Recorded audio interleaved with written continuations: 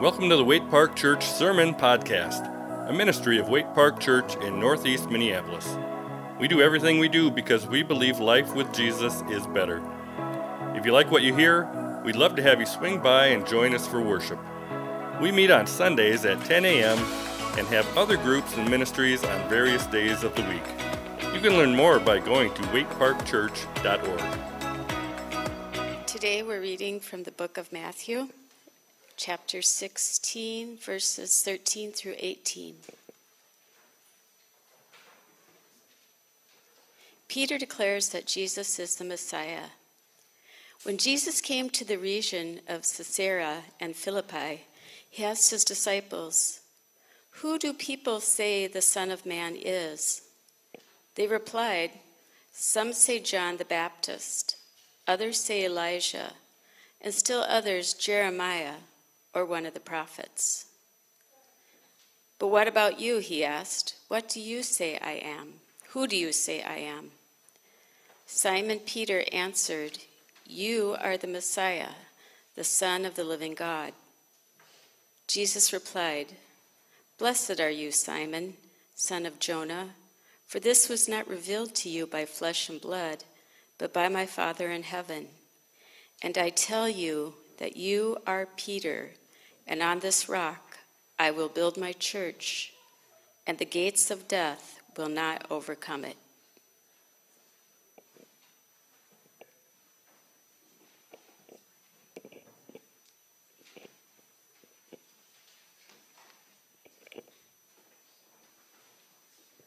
Good morning. Did you know that yesterday was the first official day of spring? Hooray! I'm Carrie. I'm here with a story for the kids. And in a few weeks, we will celebrate Easter. So the story today is to help us get ready for that special day. This story comes from a long time ago, many, many years ago, before the very first Easter. This true story comes from my fan club is growing. When Jesus was all grown up, he was a regular guy. Well, he was also God. Nod your head if you agree with that. All right, so he was both. He walked, he talked, he ate. He got tired, he got hungry, he got mad. He asked questions, he made friends, he made enemies. He learned things and he taught people things. He worked and he rested. He had feelings. He was a real person. Except there is one thing that Jesus never did. Do you know what it is? Sinned, that's right. He never made a mistake because he always obeyed God and always did what was right. He always showed love to God. One day, Jesus was with his friends, just his 12 closest friends, and he asked them a question. Now, at this time, Jesus was really quite popular, maybe even famous, so lots of people knew who he was, and they had ideas about who he was. So Jesus asked, "Who do people think I am?" It was a little mysterious for people. The friends told him, "Some people think you're John the Baptist." Was he John the Baptist? No. "Some people think that you're Elijah or Jeremiah or one of those amazing prophets." But that wasn't right. People knew there was something special about Jesus, something that made him different. But they weren't quite sure what to think. So then Jesus looked at his 12 friends and he said, "Who do you think I am?" Now this is a good question for us too. Who do you think Jesus is? They took a minute to think. And while they were thinking, Peter answered first. He said, "You, Jesus, are the Christ, the one. You are God's Son." Wow, that was quite an answer to tell to a regular person who was also God. Jesus looked at Peter and he said, "Peter, blessed are you." That's right. You knew this, Peter, because my Father in heaven helped you. God helped you know the truth and understand who I really am. Then Jesus told Peter that he would bless him and that Peter would be a blessing to others. Peter would start the new church and help the new believers. That must have made Peter feel great to hear that. Then Jesus said, "Don't tell anyone yet."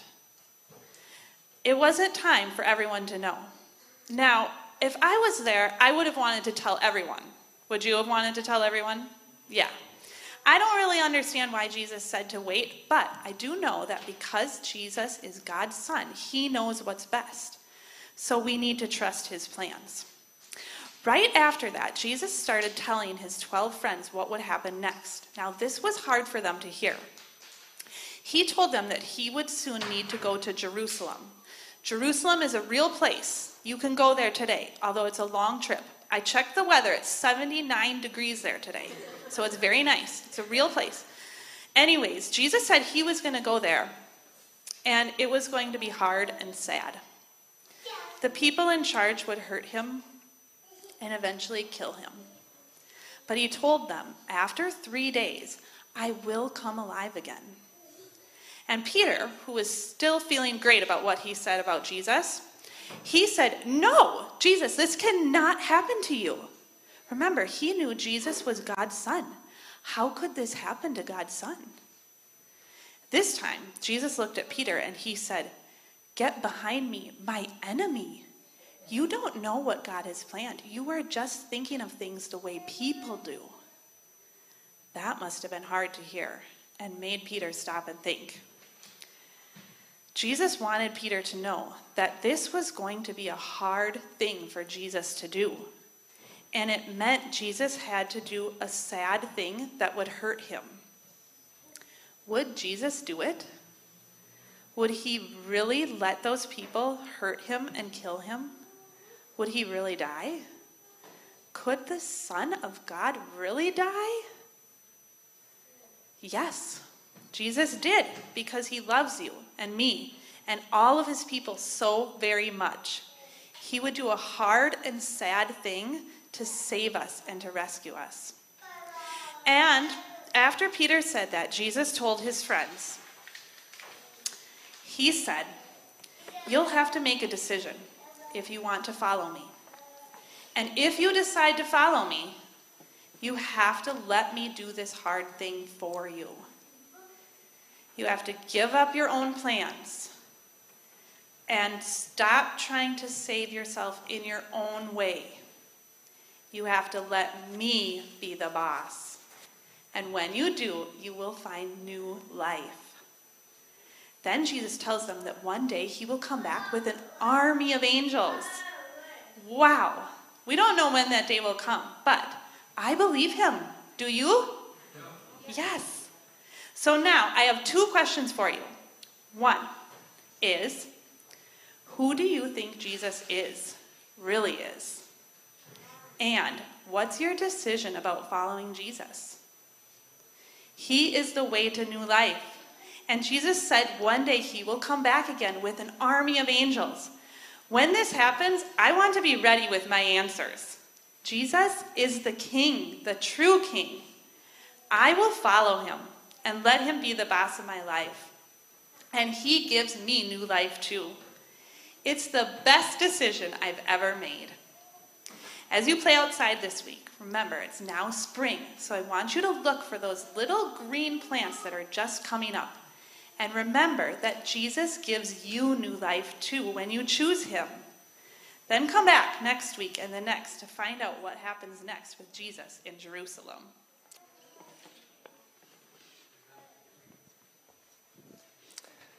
All right, kids, you can go to the back. Pastor Abby is back there, and she will take you to Kids Park, so enjoy that.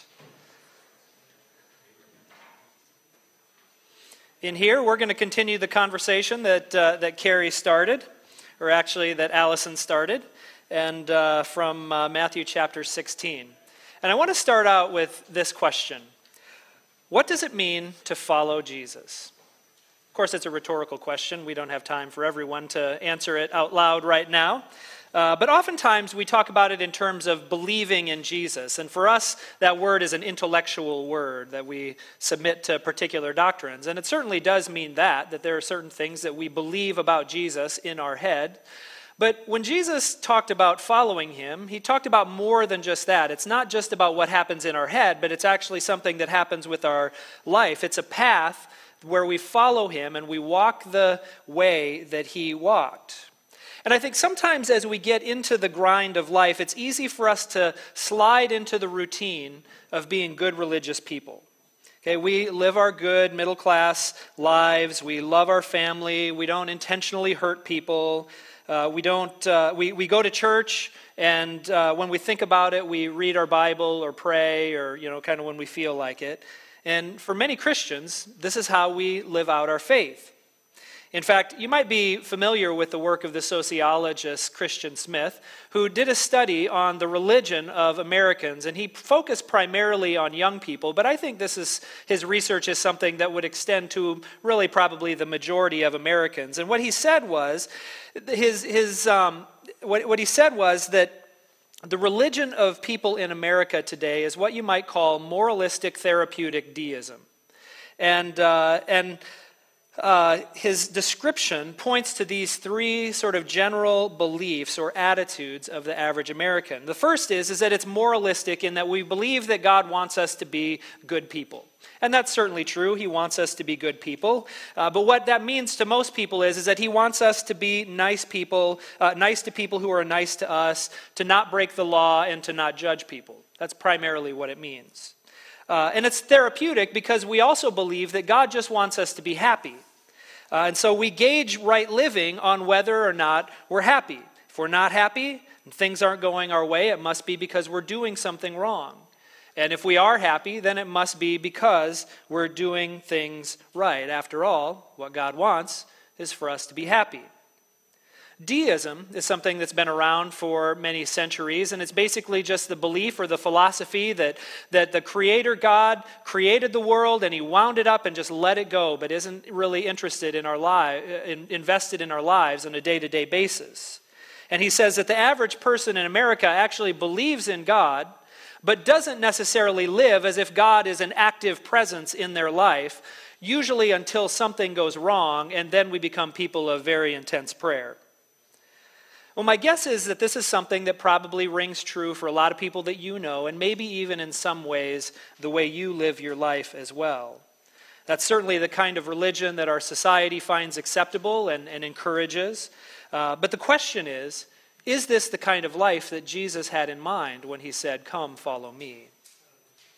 Well, the passage that we're looking at today will help us answer that question. And so if you're not there already, I want you to turn to Matthew chapter 16.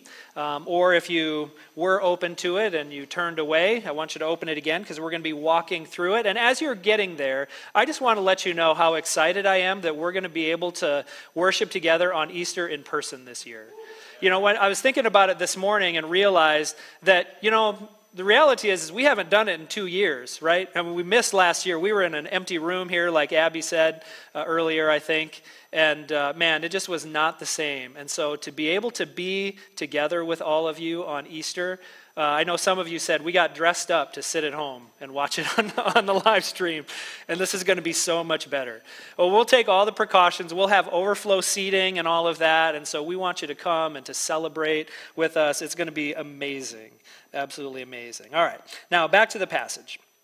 Of course, before we get to Easter, we have to get to the cross, right? And so for the next 2 Sundays, as well as Good Friday service, we're going to walk down that path. Now, the passage that we're looking at today is actually the hinge point of the book of Matthew. It is the separating point between the beginning and the end because there's a theme that sort of changes in there. You can divide it into 2 parts. Matthew chapters 1 through 16:20, which is right in the middle of our passage today, and then verse 21 through the end of the book. And I'll talk about why this is in just a little bit. Okay, but let's go ahead and start by diving into verse 13. This is what it says. When Jesus came to the region of Caesarea Philippi, all right, we're going to stop right there because this is one of those statements that oftentimes we skip over because it's just geography. And the truth of the matter is we don't really know our Middle Eastern geography anyway, and so it doesn't really mean a whole lot to us. But this is actually very significant, and we'll come back to that in just a minute as well, so make a mental note there. And then he goes on, and it says, he asked his disciples, "Who do people say the Son of Man is. Okay, now this is a conversation among Jesus and his 12 disciples. He takes them away, has this private conversation with them. And the first question that he asks is he wants to know, what does the general population say about me? In other words, what is the pop religious crowd saying about me right now? Just like moral therapeutic deism is the pop religion of today, Jesus is asking this question. What is the pop religion of today? What are the comments that people have about me? Now, most people living around Galilee, where Jesus did most of his ministry, were Jewish, and so they looked at everything through a Jewish lens. And so when we come to verse 14, it shouldn't be a surprise that they said, some say John the Baptist, others say Elijah, and still others Jeremiah or one of the prophets. Basically, their answer is that people are saying that he is someone significant, like one of the many prophets of the Old Testament, or even John the Baptist, who was more recent. But they weren't saying necessarily that they thought that Jesus was the reincarnation of these prophets. They were saying that Jesus is a prophet on the level of these other prophets. Okay, they've been hearing about all of their lives as they've been growing up, that Jesus is significant, but actually not really all that out of the ordinary. Okay, but the point of Jesus' question was actually not that question. It was actually to get to the core of another even more important question. You see, he wanted them to know that he was not just another one of those prophets. He wasn't just another prophet like Elijah or Jeremiah. He was even bigger or more significant than that. You see, there were many prophets, but only one Messiah. And so everything that he did in his ministry up to that point was designed to lead them to this very question. And the question was this, but what about you? Who do you say I am? And that's actually the question that all of us have to answer, isn't it? It's easy for us to read studies like Christian Smith does and say, well, the popular religious belief of the day is such and such. Okay, but this is the question that Jesus asks of all of us. Okay, everyone else believes in moral therapeutic deism, but what about you? Who do you say I am? Well, Peter, as usual, ended up being the spokesperson for the whole group, and so he answered them very directly. He says, you are the Messiah, the Son of the living God. And of course, Jesus' reply was, yes, you got it, Peter. Okay, that's a paraphrase, right? This is actually what he says. Blessed are you, Simon, son of Jonah, for this was not revealed to you by flesh and blood, but by my Father in heaven. In other words, you didn't figure this out for yourself. This is not a guess. It's not an opinion. This is something that God has revealed to you, and you are absolutely right. And then we get to verse 18. He goes on, kind of rewarding or saying something good about Peter. He says, and I tell you that you are Peter, which means rock, by the way. And on this rock I will build my church, and the gates of Hades will not overcome it. I will give you the keys of the kingdom of heaven. Whatever you bind. All right, let's get back to it. All right. Now, this is the first time that Jesus actually mentions the church. And the word here is the Greek word ekklesia, which basically means a congregation. Or more specifically, it means a group of people who are called out for a purpose. It was originally a political or even a military word that Jesus co-opts to talk about his church. And so, in other words, Jesus founded the church community as a community of people who would be separated out for a particular purpose. Okay, just like, and we went through this, just like at the very beginning of time in Genesis chapter 1, human beings were separated out from all of the other creatures in the world for a specific purpose, to give glory to God and flourishing to the world. Just like Abraham and his family were separated out from the rest of the people on earth to bless the world, the church is separated out from the rest of the world, not just to be the ones who have salvation, but the ones who give glory to God and work for the flourishing of the world. So we are called out for a particular purpose, not just to be good religious folk, but to continue on the work of Jesus. And Jesus says that because Peter was the first person to make that declaration, he says, now I'm going to build on that foundation. Okay, Peter is going to play a foundational part, but it actually doesn't just apply to Peter. In fact, we see in other places in the New Testament that this same thing is said about the disciples in general. For instance, in Ephesians chapter 2, verses 19 through 22, the Apostle Paul is writing to the Jews about Jews and Gentiles coming together as the new Israel. And he says this, he says, "Therefore you are no longer strangers and foreigners, but fellow citizens with the saints and members of God's household, built on the foundation of the apostles and the prophets, with Christ himself as the cornerstone." Okay, so Paul describes the apostles as the foundation, and Peter, of course, as the first one to make that declaration, has a very significant role to play in that foundation.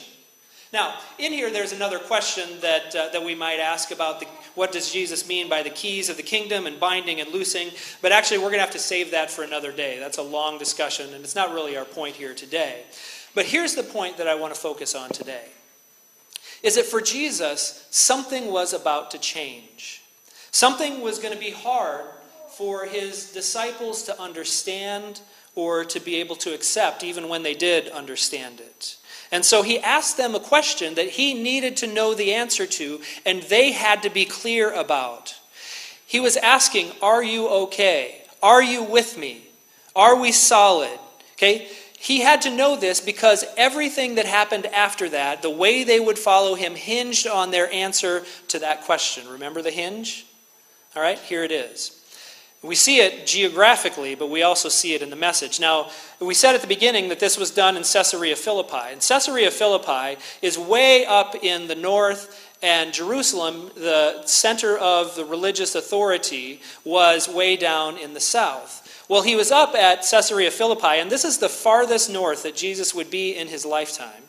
And actually, certainly the farthest that he would be from Jerusalem during his ministry. And so it's at this point that Jesus makes a turn.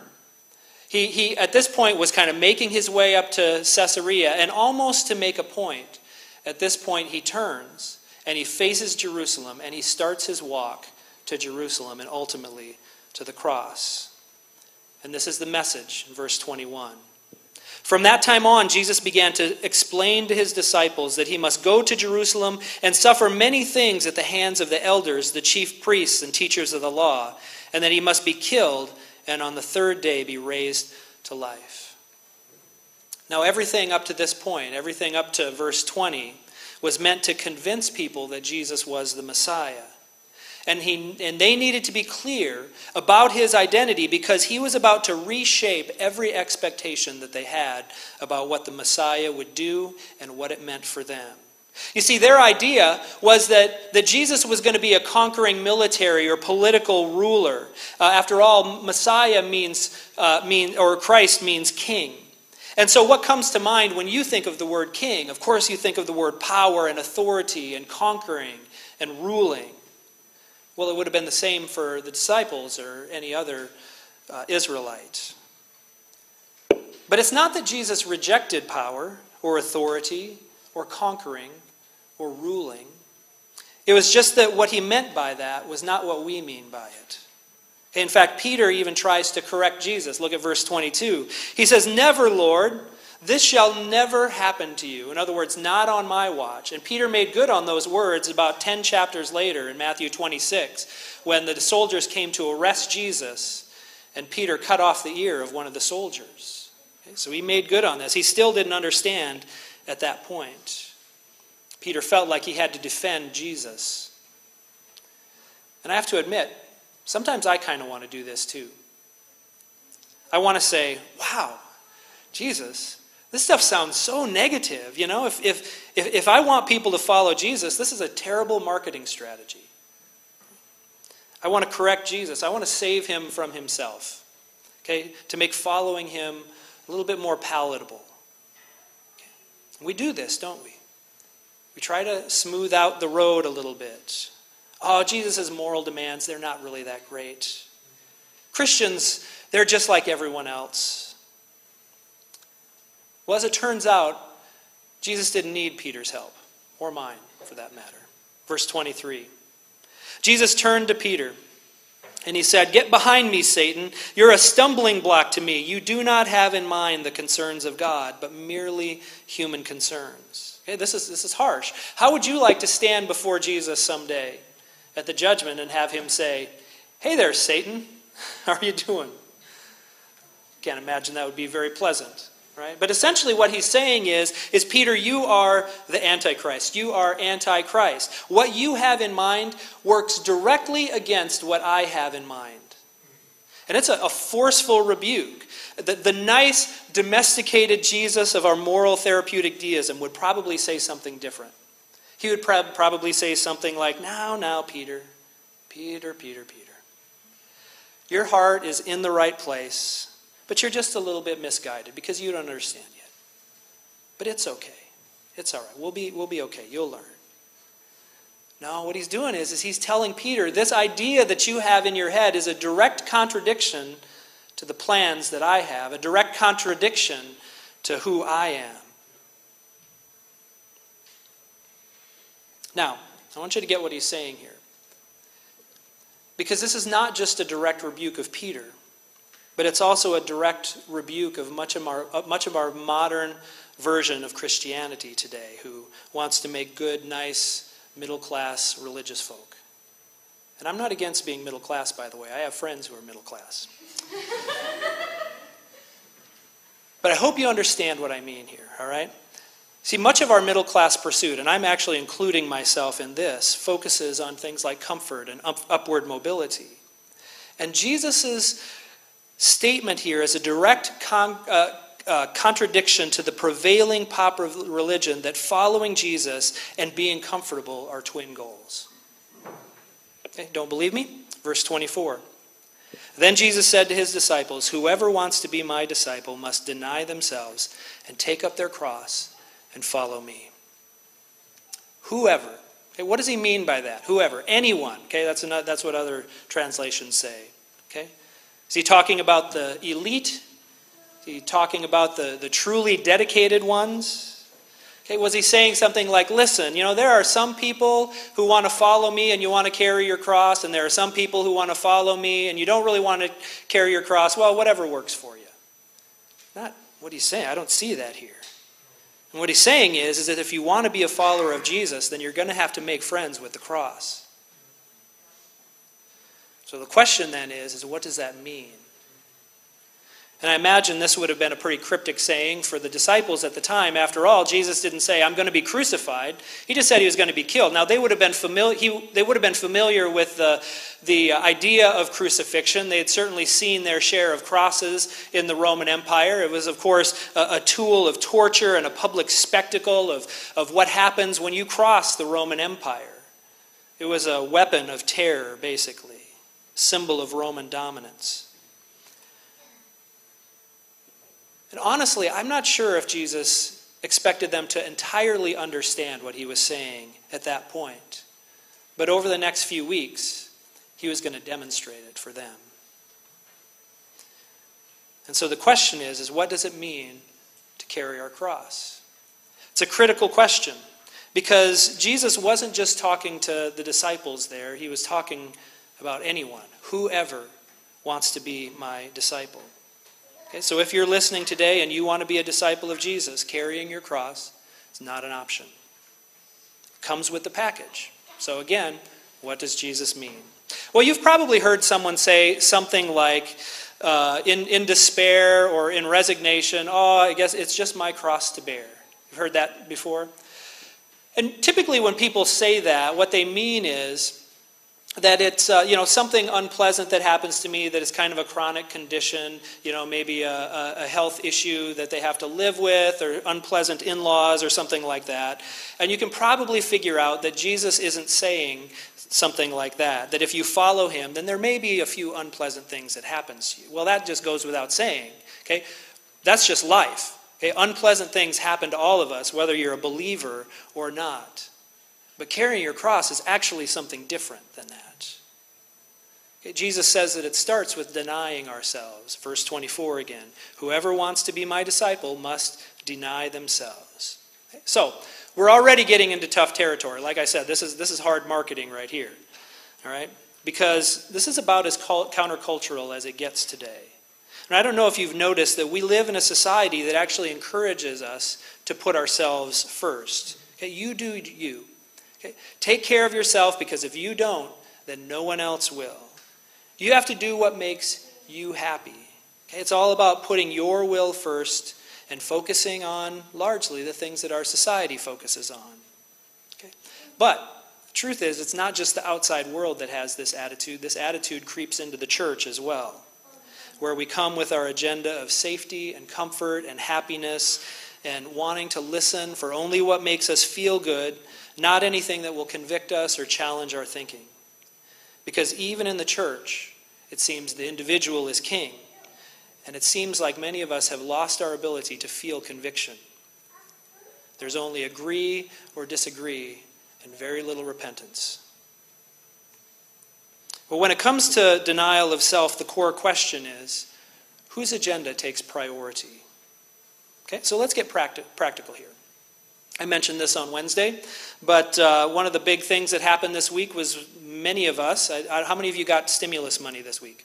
Anyone?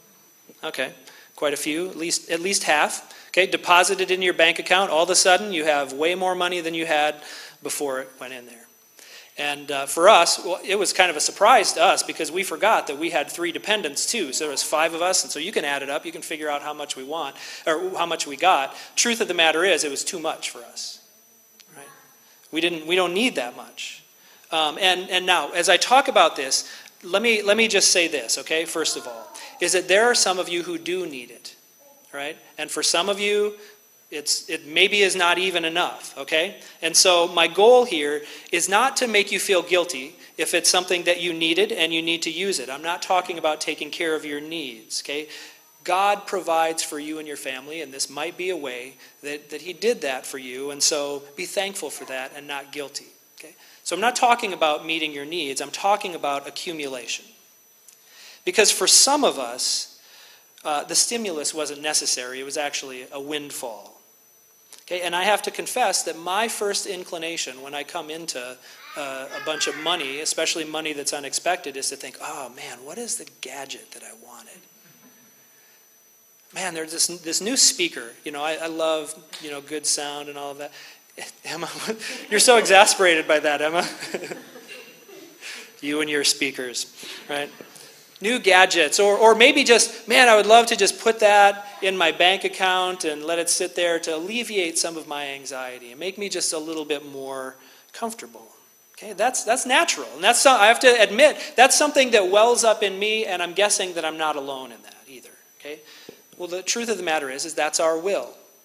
Okay? The question is, what is God's will? Well, I don't think you have to be a genius to figure out that when it comes to money, that God's will is that people's needs are met.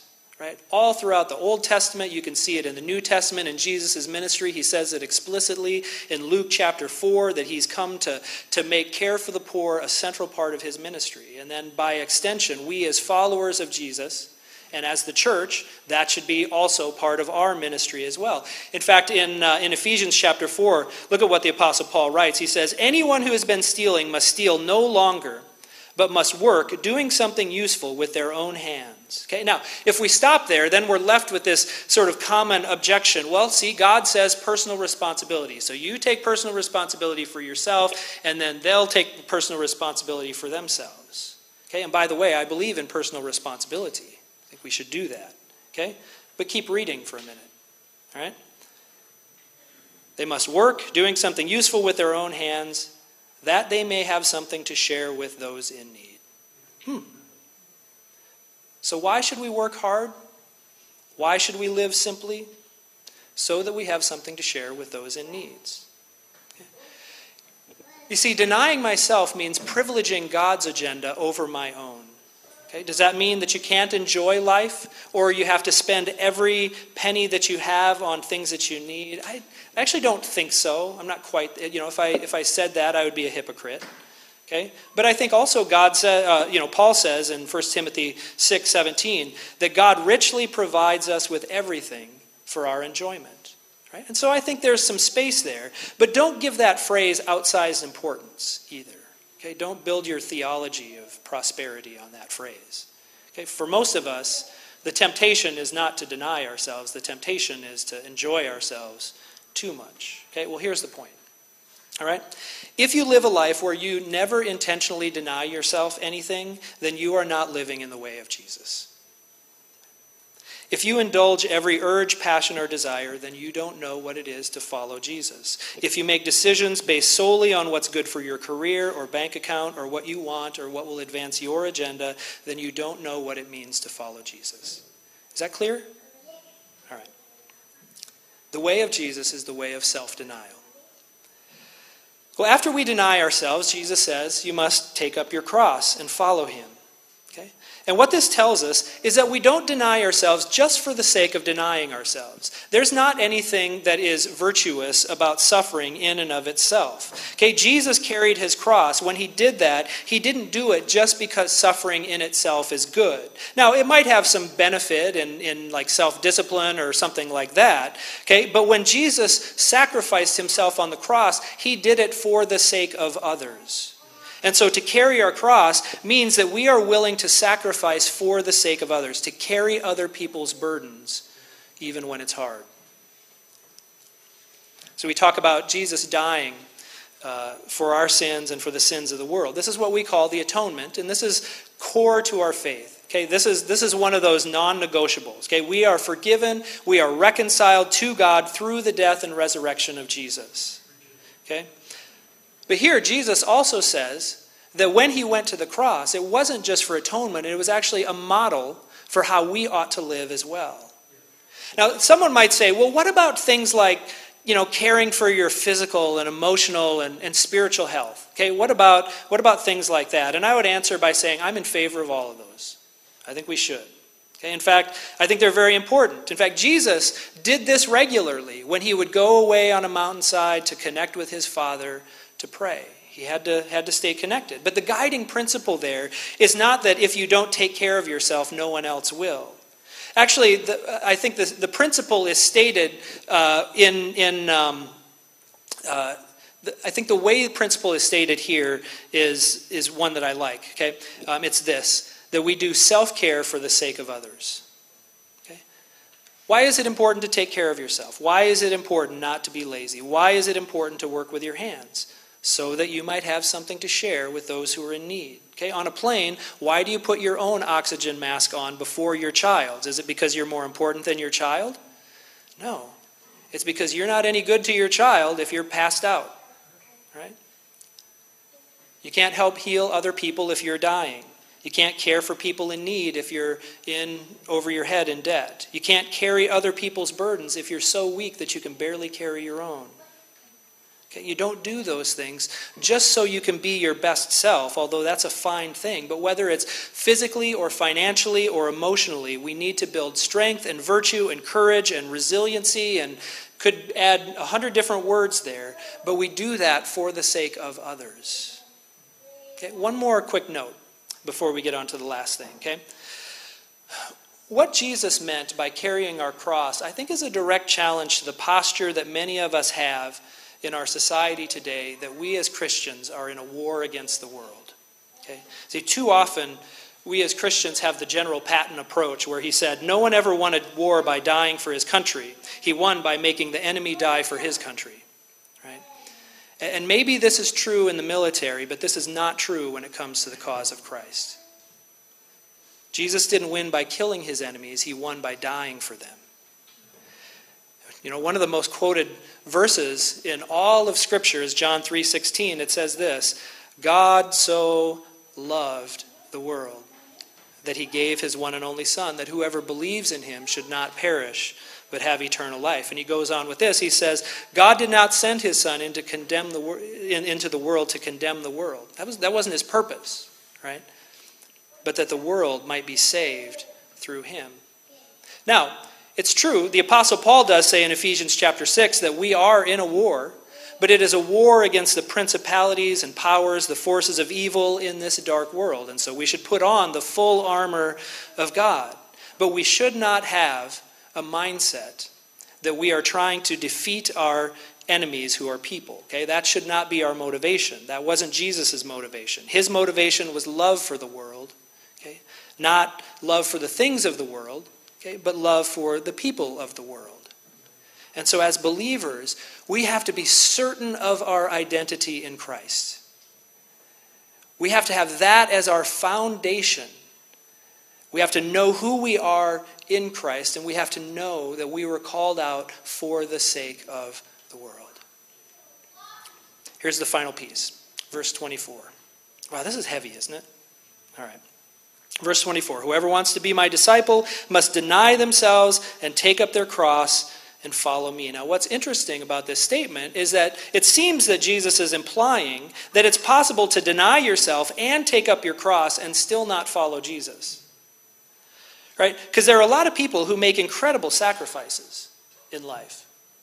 But they do it to impress other people, or they do it because they lack a sense of self-worth, and they do it because this is how they earn other people's love. There are other people who live for the sake of others for the same reasons. Now, there are other people, who do it in all sincerity. They do it out of care and love and concern for other people, and I think that's great. I think it's commendable. Even non-believers do this. Okay? But oftentimes, they do it because they believe that this world is all that we have. But when we follow Christ, that we realize that when we deny ourselves and we put others first, that we are not only giving something up, we're actually making a trade. We're trading one thing for another. In fact, there's no way that we can avoid this trade. Okay, Jesus talks about the trade starting in verse 25. He says this, whoever wants to save their life will lose it, but whoever loses their life for me will find it. What good will it be for someone to gain the whole world, yet forfeit their soul?